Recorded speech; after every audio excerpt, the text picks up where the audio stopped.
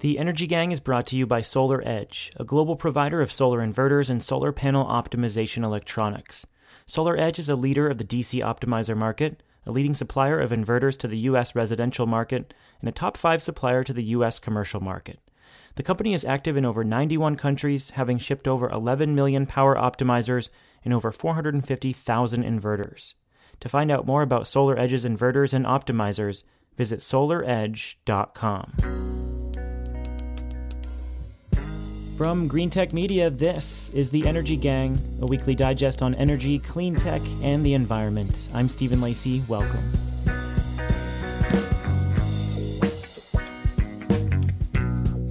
And we're back. We may have had a 3-week summer hiatus, but the news didn't stop. So although I might be struggling to remember my co-hosts' names, I am ready to talk about everything that's been happening in the industry in recent weeks. Up first, we're going to focus on the positive activity around offshore wind here in the U.S. Then we're going to discuss Bill McKibben's latest piece on World War III-like mobilization for clean tech, which is sparking debate. And finally, we'll look back at the last 10 years of the regional carbon trading market in the northeastern U.S. called RGGI. Back from her isolated cabin in the Adirondacks is Catherine Hamilton. Hello, Catherine. How are you? Well rested, I assume?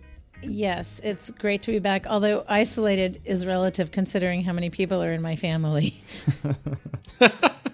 So maybe not as relaxed as I assumed. No, it was awesome. It was so great.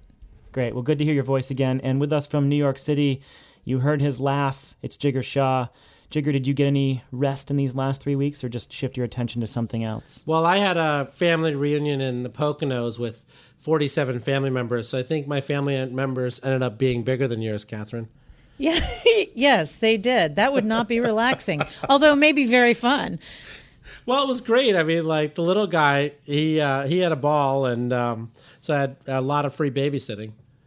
Okay, well, let's shift our attention to offshore wind. It looks like we're actually seeing the dawn of a real industry here. America's first offshore wind project, the humble 30-megawatt Block Island wind farm off the coast of Rhode Island, is almost complete, and the developer, Deepwater Wind, is already eyeing much bigger projects off the Atlantic coast. Meanwhile, following the federal government's attempts to make offshore leasing easier, a number of East Coast states are adopting policies to encourage new projects. Massachusetts passed a bill that would require utilities to procure 1,600 megawatts of offshore wind in the next decade. New York State also put its 50% renewable energy target into law, which will also rely heavily on offshore wind. There are auctions approaching for that state already. These developments have onlookers agog about offshore wind. Is America set to follow Europe, which has built many thousands of megawatts of projects? Catherine, do you see Block Island Wind, which is this $300 million project, 30 megawatts, as a symbol or a real kickstart to an industry here in America? Well, so I think it's a little bit of both. I mean, Block Island was sort of the perfect place to do this project because it has a pretty fragile, high-cost, antiquated, really dirty diesel system in place. So this was a really great place to do it.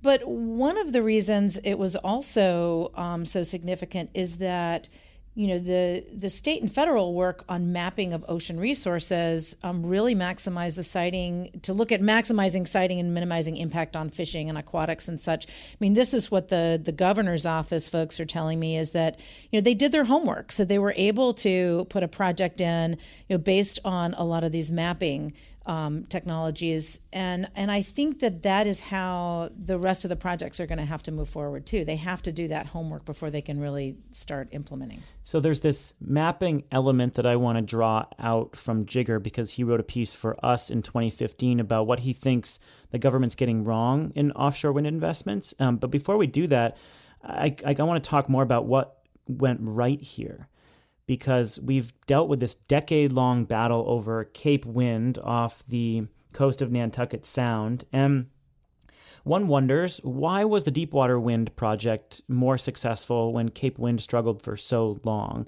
And there are some unique factors here.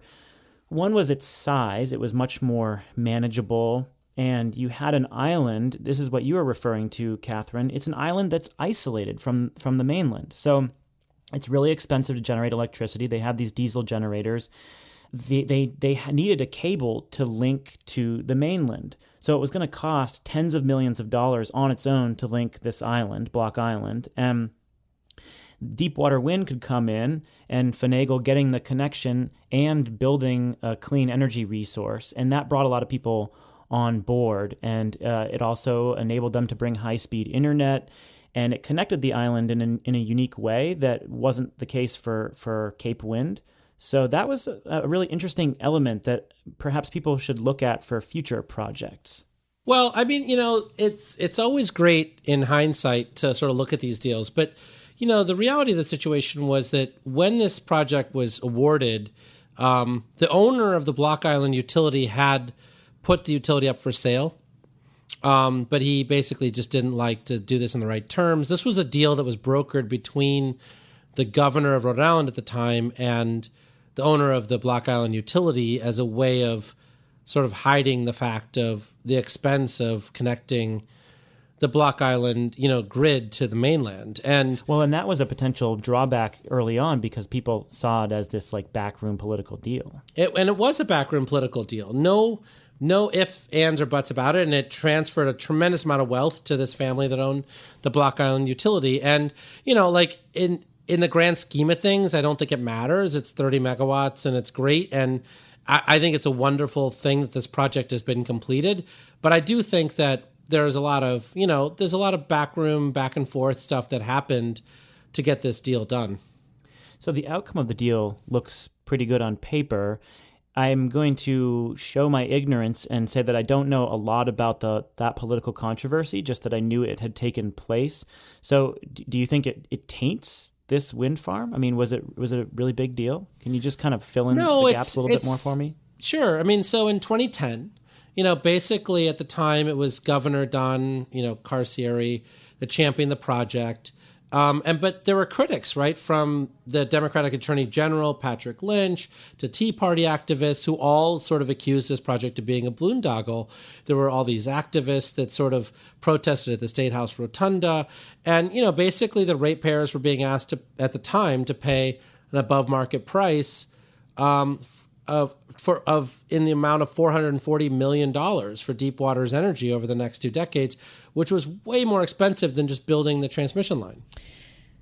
Well, I think it's significant, though, that in Europe, which 91% of offshore wind is in Northern Europe, they were paying a premium. They were paying 3 to 4 times wholesale pricing for offshore, and now they're competitive. And I think it's important for us to get this in the water and show that it can be done, show that if you do your due diligence on mapping and making sure that you cover your bases in siting issues. Now, in this particular instance, they can see the turbines. Most of these projects, you won't be able to see the turbines at all from the land. But I think it is significant in that way, and they will be able to prove that it works and start doing it in New York and Massachusetts. Oh, I don't disagree at all. I mean, look, I'm a huge supporter of this project. I just think that it's important to see it from the other side of the story, which is that this is a PPA at 24 cents a kilowatt hour. And this could have been a place where the federal government actually kicked in the money to pay for the above market costs, and in a way that was probably much more manageable than all the money they lost at the Kemper coal plant.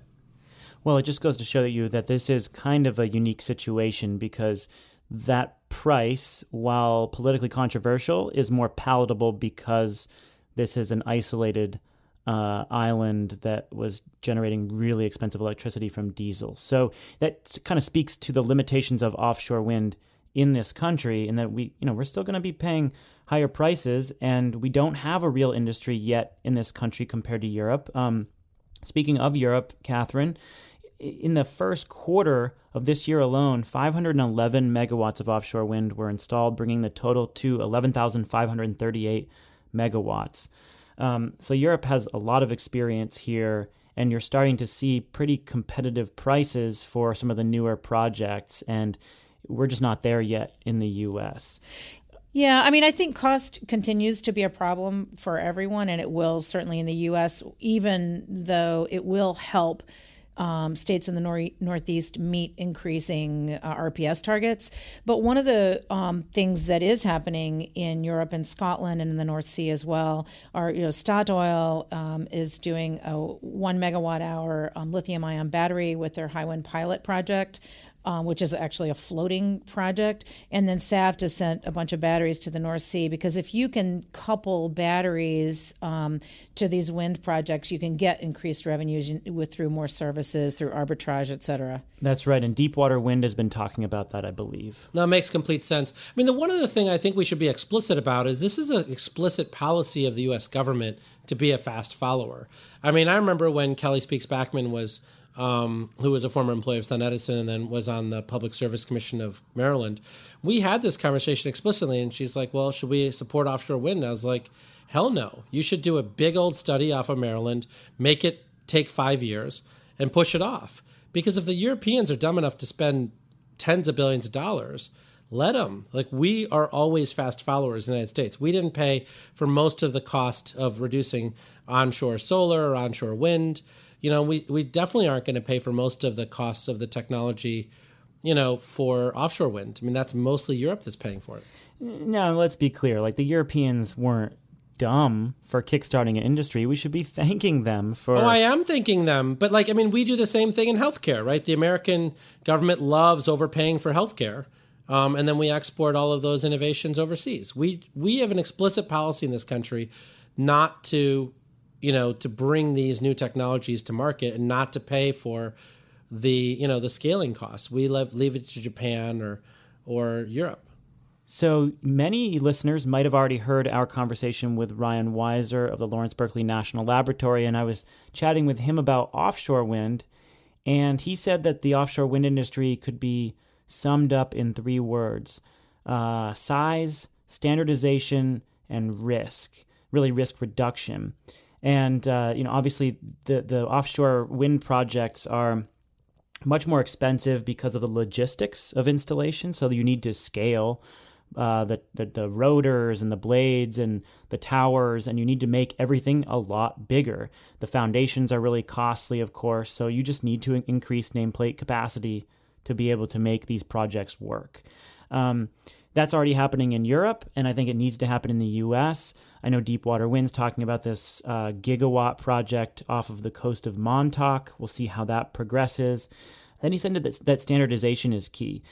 Each project is still very unique. And even though Europe has 11,000 megawatts installed, each one of those projects is developed in a very unique way. And so in order for costs to continue to come down, in order for the U.S. to lead, we need to see an industry built so that standards are created, and we're just not even at that point yet. Well, and finally, in risk reduction, the cost of financing is just really high at this point because there's really no track record here in the U.S. So those are things that need to happen to make sure that we build off of what's happening on Block Island, off the coast of Block Island. Yeah, and I think DOE missed a big opportunity to do that, right? I mean, and so when they spent millions of dollars supporting offshore wind, they sort of invested on new foundation designs and new R&D. But, what they should have done was first, I think, conduct geophysical studies of wind areas like Maryland did off their coast, which, really requires digging holes and doing all that subsurface work 100 feet below the floor of the ocean to figure out what's there and where you can put foundations. Second is put up at least one wind turbine height meteorological tower in each lease area so you can start to measure the wind speeds at 300 meters, which they haven't done, right? I mean, and so a lot of that work is what they should have funded, and instead they sort of left that to the states. Have the states generally done an okay job, or has it been pretty mixed? Well, it's mixed, right? Because ultimately, yeah. I mean, there's states. States. Let's take a state like Massachusetts. I mean, I honestly don't know the work that they've done in evaluating the resource in Mass, but Charlie Baker, Republican governor here in Mass, signed a bill that mandates 1,600 megawatts over the next 10 years of offshore wind, in spite of the Cape Wind track record. Looks like Cape Wind won't be a part of that 1,600 megawatts. But isn't the state of Massachusetts ready? Do they know what the resource is? That's the question I have. Well, they're getting ready. Maryland, I think, did the best job early on. I think Virginia tried to copy that work about 4 years ago. New York is getting there. I think, the work that D.E. Shaw has done in this space, I think, has been really good. And, New York really has awarded 90 megawatts of additional offshore wind capacity, to support Long Island. It's not the full 1,000, but it's about 90 megawatts worth, which is great. The governor didn't announce it widely because of a lot of PR issues on Long Island about it. Folks are complaining they're going to be able to see it, even though it's really far offshore. Well, and I think we should watch the Gulf, too, to see what the offshore oil industry does with this, because it looks like Louisiana may be doing some wind, too. Yeah, there's this company in Louisiana that won the contract to construct these foundations for the Block Island wind turbines. And, I know that other companies, according to the reporting that I've read, other companies in the Gulf Coast that are building these oil structures for offshore drilling are looking into wind power, and they see that the northeastern market as a first mover being a potentially great new market. So I think that's a good success story domestically. If we get a couple more projects in the ground and you see these companies transition and create new jobs off of building these platforms in a new region. Yeah, and hopefully Block Island will help de-risk it. So that third factor that you mentioned will be on our way. Okay, let's take a quick break here in the middle of the show to recognize Solar Edge, our sponsor. Solar Edge is a leading inverter and optimizer company, and they are talking a lot about the smart home. Because solar PV systems are not just made up of a bunch of silicon, glass, and metal. They're not dumb. They now have brains. And Solar Edge is leading the revolution in making PV systems smarter. Solar Edge's insight was to see that a PV system is more than just a solar module. It is an architecture of smart modules, inverters, monitoring, and now also batteries and home load management devices. What is the secret to adding intelligence to all these systems and bringing them all together? It is the inverter. On the horizon is a future where the smart Solar Edge inverter controls the smart home, connected to the grid and connected to the cloud, that controls energy production, storage, and even your appliances in real time. Smart PV systems were just the start. The next step is the smart home and storage, and this future belongs to Solar Edge. To find out more about the future of energy and Solar Edge's products, visit solaredge.com. Let's move to our second topic, the mobilization of clean tech through a world war framing. We are really comfortable with the war metaphor here in the U.S. The war on drugs, the war on poverty, the war on science, the war on coal. We've got wars raging all around this country. Do we also need to declare a war on greenhouse gases? Yes, that term has already been used, but I mean in the literal sense. What would declaring war on greenhouse gases actually look like? In a recent piece in the New Republic, climate activist and thinker Bill McKibben lays out his argument for why World War-like mobilization to combat climate change is the best way to deal with the problem. I will read a brief excerpt from the piece.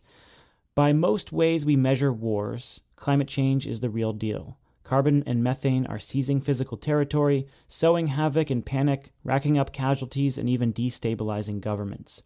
And if we lose, we will be as decimated and helpless as the losers in every conflict, except that this time there will be no winners and no end to the planet-wide occupation that follows.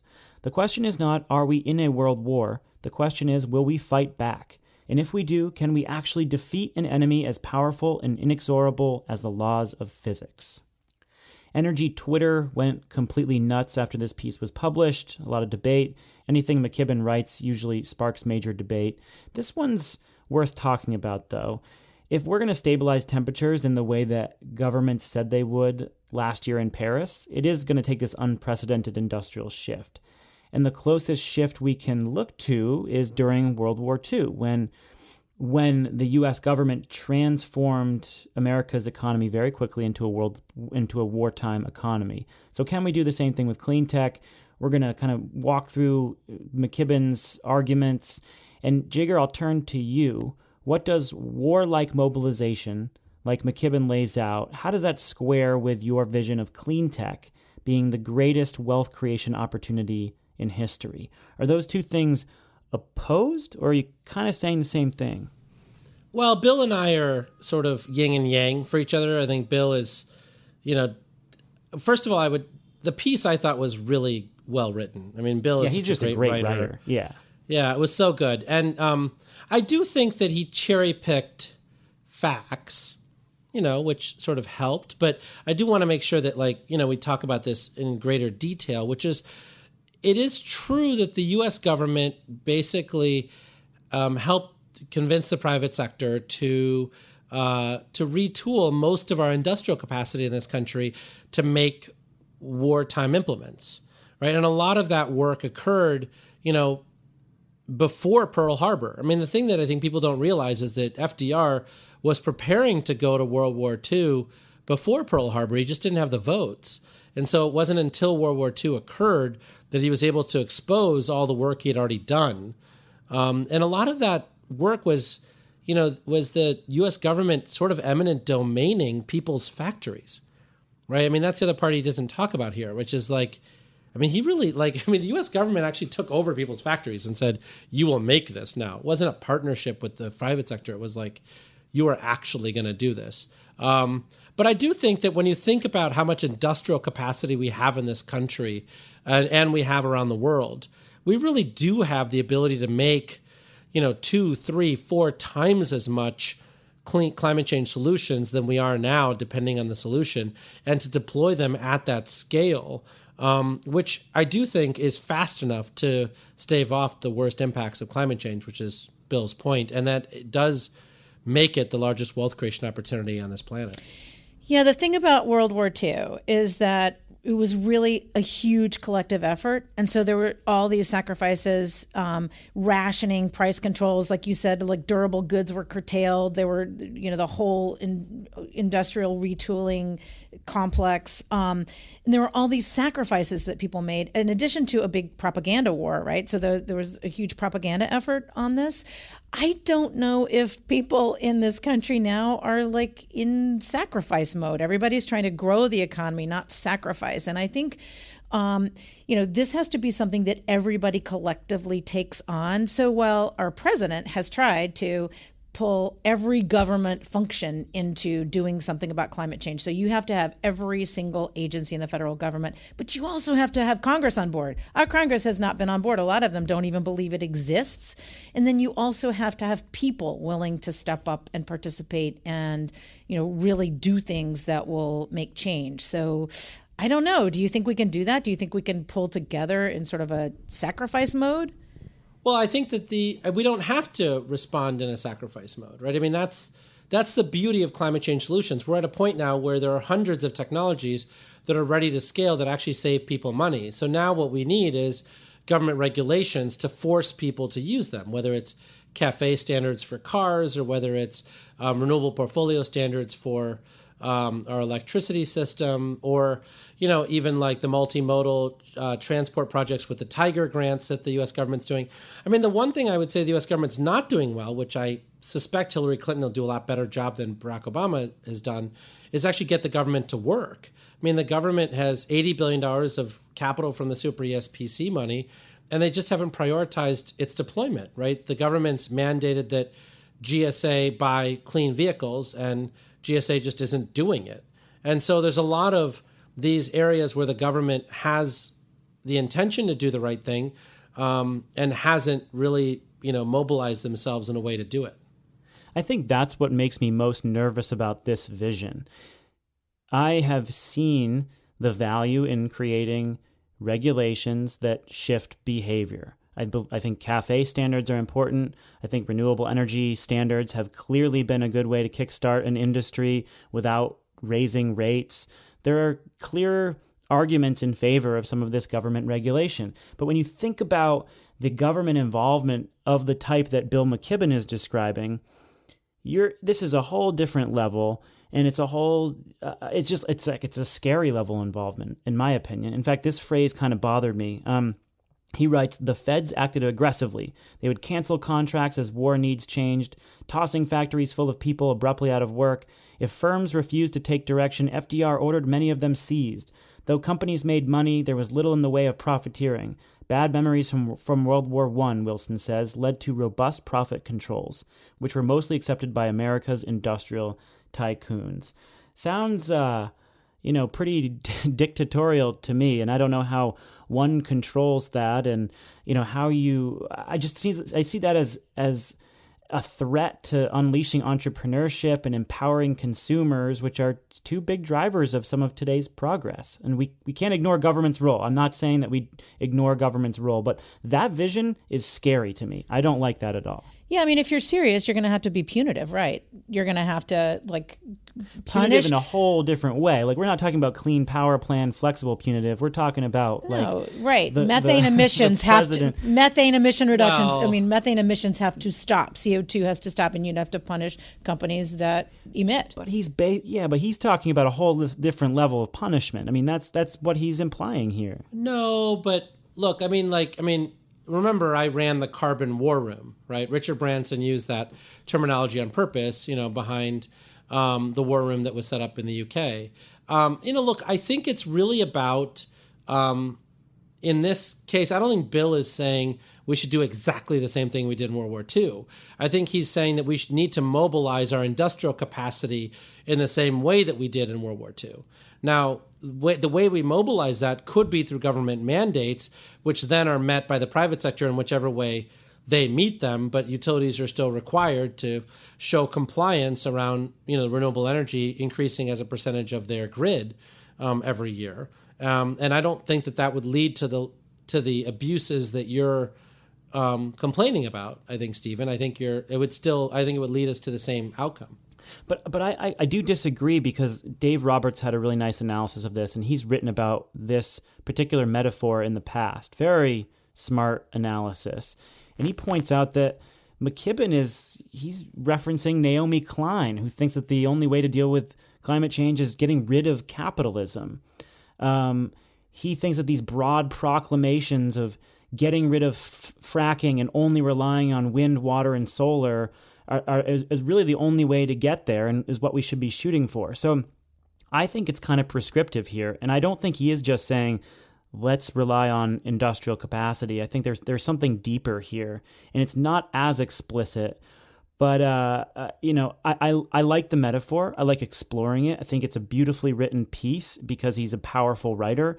But I think there's something deeper there that I completely disagree with. Well, but there are little truths to all that stuff, which is why I find Dave Roberts' stuff to be, slightly sort of off key sometimes, just because I think he's trying so hard to be mainstream about this. But there really is a problem with capitalism, right? I'm quoted in Naomi Klein's book on purpose because there is a problem with the way capitalism is structured today. And I'm the biggest capitalist around, right? So I'm not anti-capitalism, but I do think that that part of what Bill's saying is that if we actually have the will, there's a way to achieve the level of carbon reduction that we're talking about. That there is a moment in time in history where the U.S. has shown the level of mobilization that is required here. And so it's not like there isn't an analogy to what we need.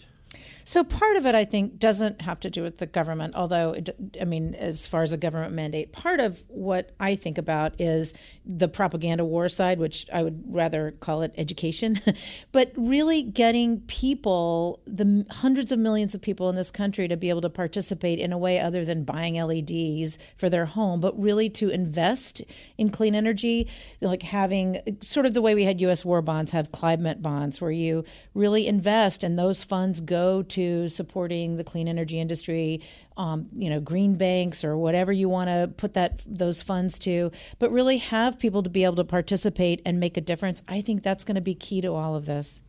Yeah, well, I had lunch with Taryn Norris today, and so Taryn, used to work for the administration a lot on technology and finance issues in DOE, and and he and I have been having a bit of a riff on innovation versus deployment, but part of what I've said to him is that outside of our small bubble, most people don't believe that we have the technology today to actually stave off the worst impacts of climate change.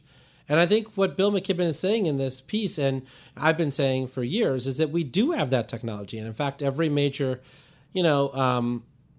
government body and academic institution that studied it has shown that we have that, including the International Energy Agency and many others. And so I do think that propaganda piece is important, because I do think people have to know that we actually have most of the technologies necessary to meet, most of our climate goals. Yeah, so this piece is worth reading. It kind of rounds out McKibben's vision. He's been the leader of the Keep It in the Ground and the Do the Math campaign, and now he's kind of shifting to what would my vision of a clean energy strategy look like, and here's what the most extreme version of a warlike mobilization should be. And I think it creates a cohesive intellectual narrative, even if I disagree with big chunks of it. It's a fun read and, helps me kind of gauge how far I think we should take this to address the problem. I'll link to that on the podcast page. And I'll move on now to the third topic, which is the Regional Greenhouse Gas Initiative. It's been 10 years to the month since a group of northeastern states agreed to create a regional carbon trading market called the Regional Greenhouse Gas Initiative, or RGGI. When RGGI was created, the politics of climate change were pretty different, actually. Sure, there were opponents, but the culture of denial hadn't worked its way deeply through the body politic at that point. And so a carbon trading market wasn't all that controversial. Heck, even Congress was considering cap and trade around that time.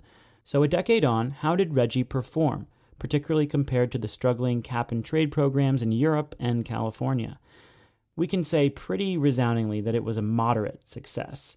Emissions are down, consumers saved money through efficiency programs funded by proceeds, and economic growth in the Northeast continued. But it wasn't all RGGI. There were, of course, other factors, and we'll try to dissect some of those. But let's break it down. Catherine, you've been talking to some people involved in the program. What are they saying about its 10-year legacy? Yeah, I took a great trip down memory lane with Dave Farnsworth, who is now with the Regulatory Assistance Project, but at the time of RGGI was at the Public Service Board of Vermont. He was the State Utility Commission staff attorney on the energy side. So for all these 10 states, they had an energy person and an air person from each state involved in this. And it was a staff level project that they put together. And he said, this is worth celebrating. He said, this is a model for responsible government. It is creating a policy that's based on what the policy that had already been in place and how to go about doing it, which was the acid rain program and SOX. So all those air people knew each other. They knew how to run this kind of program.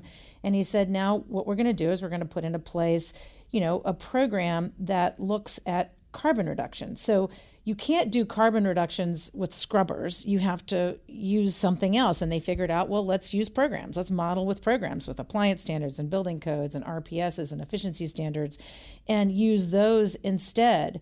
And then cap and invest. And that's what they've done with, I think, resounding success. They have 37% reduction in emissions and 24% growth in the economy. And yeah, you can try to figure out how to tease everything out, but it is a program that he said really does show how government can work well. Right. So I think it's clearly been successful. And to walk through some of the other benefits that have been cataloged by multiple groups analyzing the program, almost $3 billion in regional economic benefits, $395 million in bill savings because of money used for energy efficiency programs.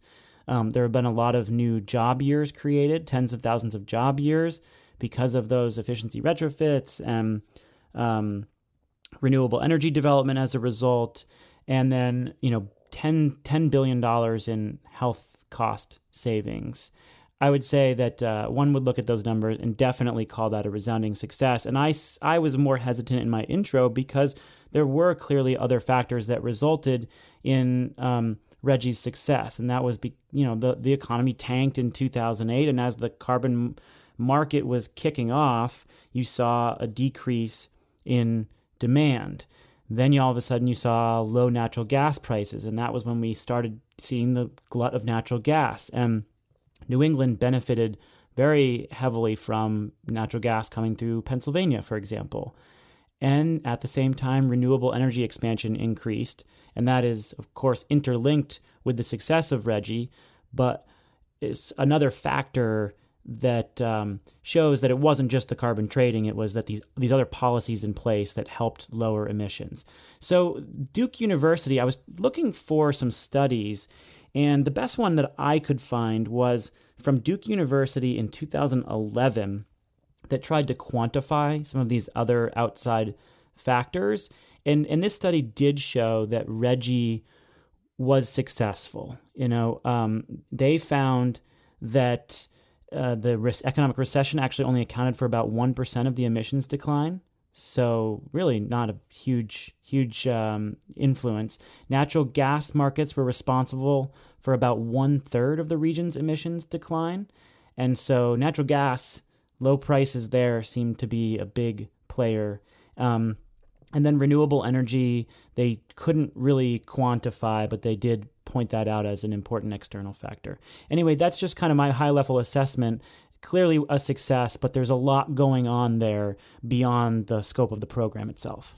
But one of the great things is that RGGI created this flexibility that states could get their reductions in a number of different ways, and they could reinvest from their auction. So while about 60% of that went to efficiency, because it turns out that's the cheapest way to scrub CO2, that this flexibility really created a model that could work very well in the context of the Clean Power Plan. So as states start looking at how are we going to meet those goals when the Clean Power Plan is upheld, I think RGGI provides a great model and one that's been successful and that states understood how to use within their own flexible means. So Andrew McKinnon, who's the new executive director of the RGGI initiative, is a close friend of mine, and he and I were talking about this, and his whole premise is that metrics matter, and keeping things top of mind really matter. And so the fact that RGGI basically de facto added a price on carbon mattered, and whether it was the pipeline capacity from Pennsylvania or whether it was the planning work that was being done on transmission and distribution, bottlenecks and energy efficiency programs, et cetera. The fact that you now had a price on carbon means that every single one of the players in this environment had a price on carbon in their spreadsheet. And even though it was $4 a ton or $5 a ton or $7 a ton, it was a number that was in their spreadsheet, and then people managed it. And it led to, according to the analysis group, which has done a lot of independent reports about RGGI, 45% reduction since 2005 in power sector carbon pollution. Yeah, there's no doubt that it had an impact. And the other thing that I have yet to see really quantified is the spillover effect. So, were there other power sector investments made outside of the participating states that may not have been made if the program were not in place, right? And that hasn't been clearly quantified.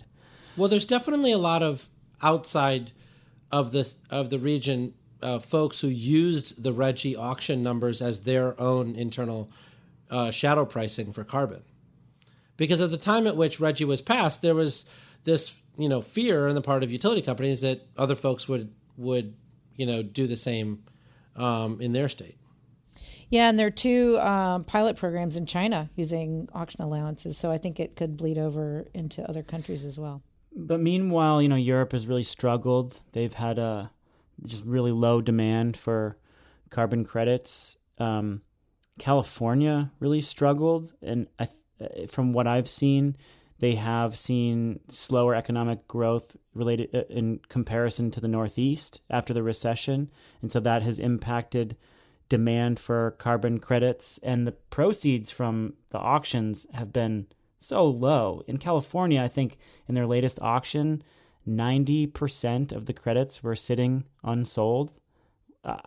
So why is RGGI so much better? Why did it perform so much better than California's cap and trade system or Europe's cap and trade system? Well, it didn't. I mean, let's be clear about this stuff. I find that these things get conflated too quickly. The very first thing is that it's always been the case that when you restrict a cap and trade program to one specific sector, it always works better. And the reason for that is because it's apples to apples.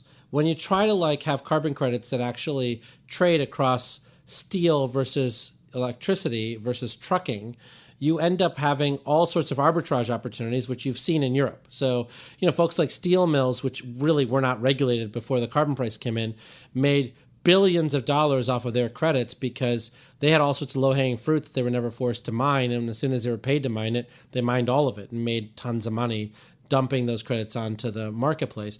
And so when you do an economy-wide cap and trade like Europe has done, then you need a group like the Federal Reserve, to actually manage the credits, right? So if you have a recession, you pull more of the credits off so that you maintain the price. And when you have a lot of economic growth, you loosen the credits to try to keep the price within a band. Like, you have to actually manage this actively, and they never did, right? So what happened was the prices cratered and people lost interest. In California, that's not true. So the trading in California is irrelevant because the vast majority of AB 32 programs are sectoral based. So they have a renewable portfolio standard for electricity. They have their own standards for transportation. They have different standards for agriculture. They have different standards for water. So all of those standards are taken care of. And the cap and trade in California is only for the emissions that don't fit within the sectoral programs. Yeah, I think another key thing about RGGI and why it's been able to, it self-corrects and self-improves. So they were over allocated by 40% in their first program review. Now they're going through the second program review, but they really do check their work. They look under the hood, as they say, while the car is still going, really soup to nuts to see if there's anything that needs tweaking or fixing. And I think that's really important to the success of the program. So what's next, Catherine? Are they going to, we go to 2020. Do you think that the states will sign on to an agreement after 2020, and will they beef up to, say, 5% reduction a year, something more aggressive than is already in place? Yeah, I think we have to see what happens with the Clean Power Plan and what happens with some of the gubernatorial races. It seems a heck of a lot more likely because of the Clean Power Plan. Yeah, right? I would think so. I mean, Dave says that there are probably going to be a few issues that need fixing just based on this program review, but yeah, it seems like something that would be a really easy thing for them to continue doing and meet all their goals. And I don't think this has to do with the Clean Power Plan, as I've said many times. I mean, this has to do with the fact that the state of New York has very bold carbon reduction goals, that's been in their electricity sector that's been codified by an RPS. The same thing's true with Massachusetts and all these other places. If you just take all of those goals and put them into RGGI regulation, you would see those 5% reductions. Oh yeah, they'll coast to their CPP requirements. That's not the issue. It's just that sends a strong signal. Wow, 3 good topics there. Let's wrap up the show. And we've got something to tell you that you may not know. Jigar Shah, you're up first this week. So there was a really interesting, tweet that was sent out by Dustin Mulvaney where he sort of he referred to data from the state of California on what the income level was of people that were using state of California CSI rebates. And what's amazing is that so from 2007 through 2011, more people that had less than $50,000 of income installed solar than people that had over $100,000 of income. And that has actually continued since then when talking to Solar City and Sunrun and others. And so there's definitely a lot more people between 50K and 100K that have actually installed solar, but the less than 50K income earners actually installed more than the over 100K income earners, which is interesting for all the people who say that only rich people install solar. Wow, that's impressive. Okay, Catherine, what is your story this week? Yeah, I have 2 quick things. One is that while I was sitting by the lake reading every single page of a newspaper one day, I saw a great story in the New York Times about ExxonMobil and the suit that the Attorney General of New York and others have filed against ExxonMobil. And we've talked about this before, and it's not about their lying in the past or, having done all this research on climate change and then funding anti-climate change propaganda, but instead it's a fraud suit. So they're accusing them of lying to their investors and stockholders about the risk that their extraction and their industry actually poses. So I think it's very interesting because it's based on what they currently have. It's based on what they can and can't burn and whether or not they're lying to their investors. And I think that was a really interesting approach. The other thing I wanted to mention was very local to upstate New York, which is but also has to do with propaganda and education, I should say. The Wild Center is the Natural History Museum at Tupper Lake, New York. It's the first LEED certified museum in New York State, very hands-on, accessible for all ages. They have a big solar PV array that heats the entire complex. And just an amazing place to visit. We try to go every year. And it's a great way for people of all kinds to learn about their environment and climate. On the Exxon piece, the show On the Media re-released an interview that co-host Bob Garfield did with an Exxon spokesman. Yes, I listened to that again this morning. And he just eviscerates this guy, and it's such a good interview. I love Bob Garfield, and this one in particular was of interest to me. So if you don't subscribe to that show via your podcast app, do it, and you won't regret it, or at least just listen to that one interview. It's the latest show that they posted. Speaking of shows, hey, we've got 2 live shows coming up, and that is my story this week. Come join us at Solar Power International in mid-September. Let's see, the conference is from the 12th through the 15th in Las Vegas, and we're going to be doing a live show on the morning of Wednesday, September 15th during the general session. We're going to kick that off with a rapid-fire half-an-hour show. I know that there are going to be a ton of you there. We have a lot of solar industry listeners listening to this show, so come say hello and fill up the room, and we would love to see you there. Second is the South by Southwest conference, the South by Southwest Eco, on the week of Wednesday, October 12th. I think that conference is going from the 10th through the 13th, and we are there on the 12th, midday. That's going to be a fun one. We're also just surrounded by great content, a lot of thought leaders from across the sustainability sector, from across energy and clean tech, environmentalists, pretty diverse conference. And I hope that people can come check us out. We'll have a lot of fun with those live shows. And I think that is all for our show this week. I'm glad to have Catherine and Jigger back in my life again. Catherine, good to chat with you. You too. It's great to be back. Jigger, same. Good to hear your voice again. Yeah, it's always great to be on the podcast with you. One quick shout out is that we're getting a ton of feedback from people by email, and that's so welcome. So if you've got comments on the show, please send them in, because I love reading them, and I think everyone else does here too. Absolutely. A step ahead of me, we got an email address that you can email, podcasts@greentechmedia.com, and that will get forwarded around to all the co-hosts. We love getting feedback from people. And we have had some folks write in and ask us to diversify into some other areas, and we are very receptive to that. So if you have topics that you want to hear us discuss, we are always open to those. Also, leave us a review and a rating on iTunes. It's really good for us to find new listeners. So with Catherine Hamilton and Jigger Shaw, I'm Stephen Lacey, and we are the Energy Gang, a production of Green Tech Media. We'll catch you next week.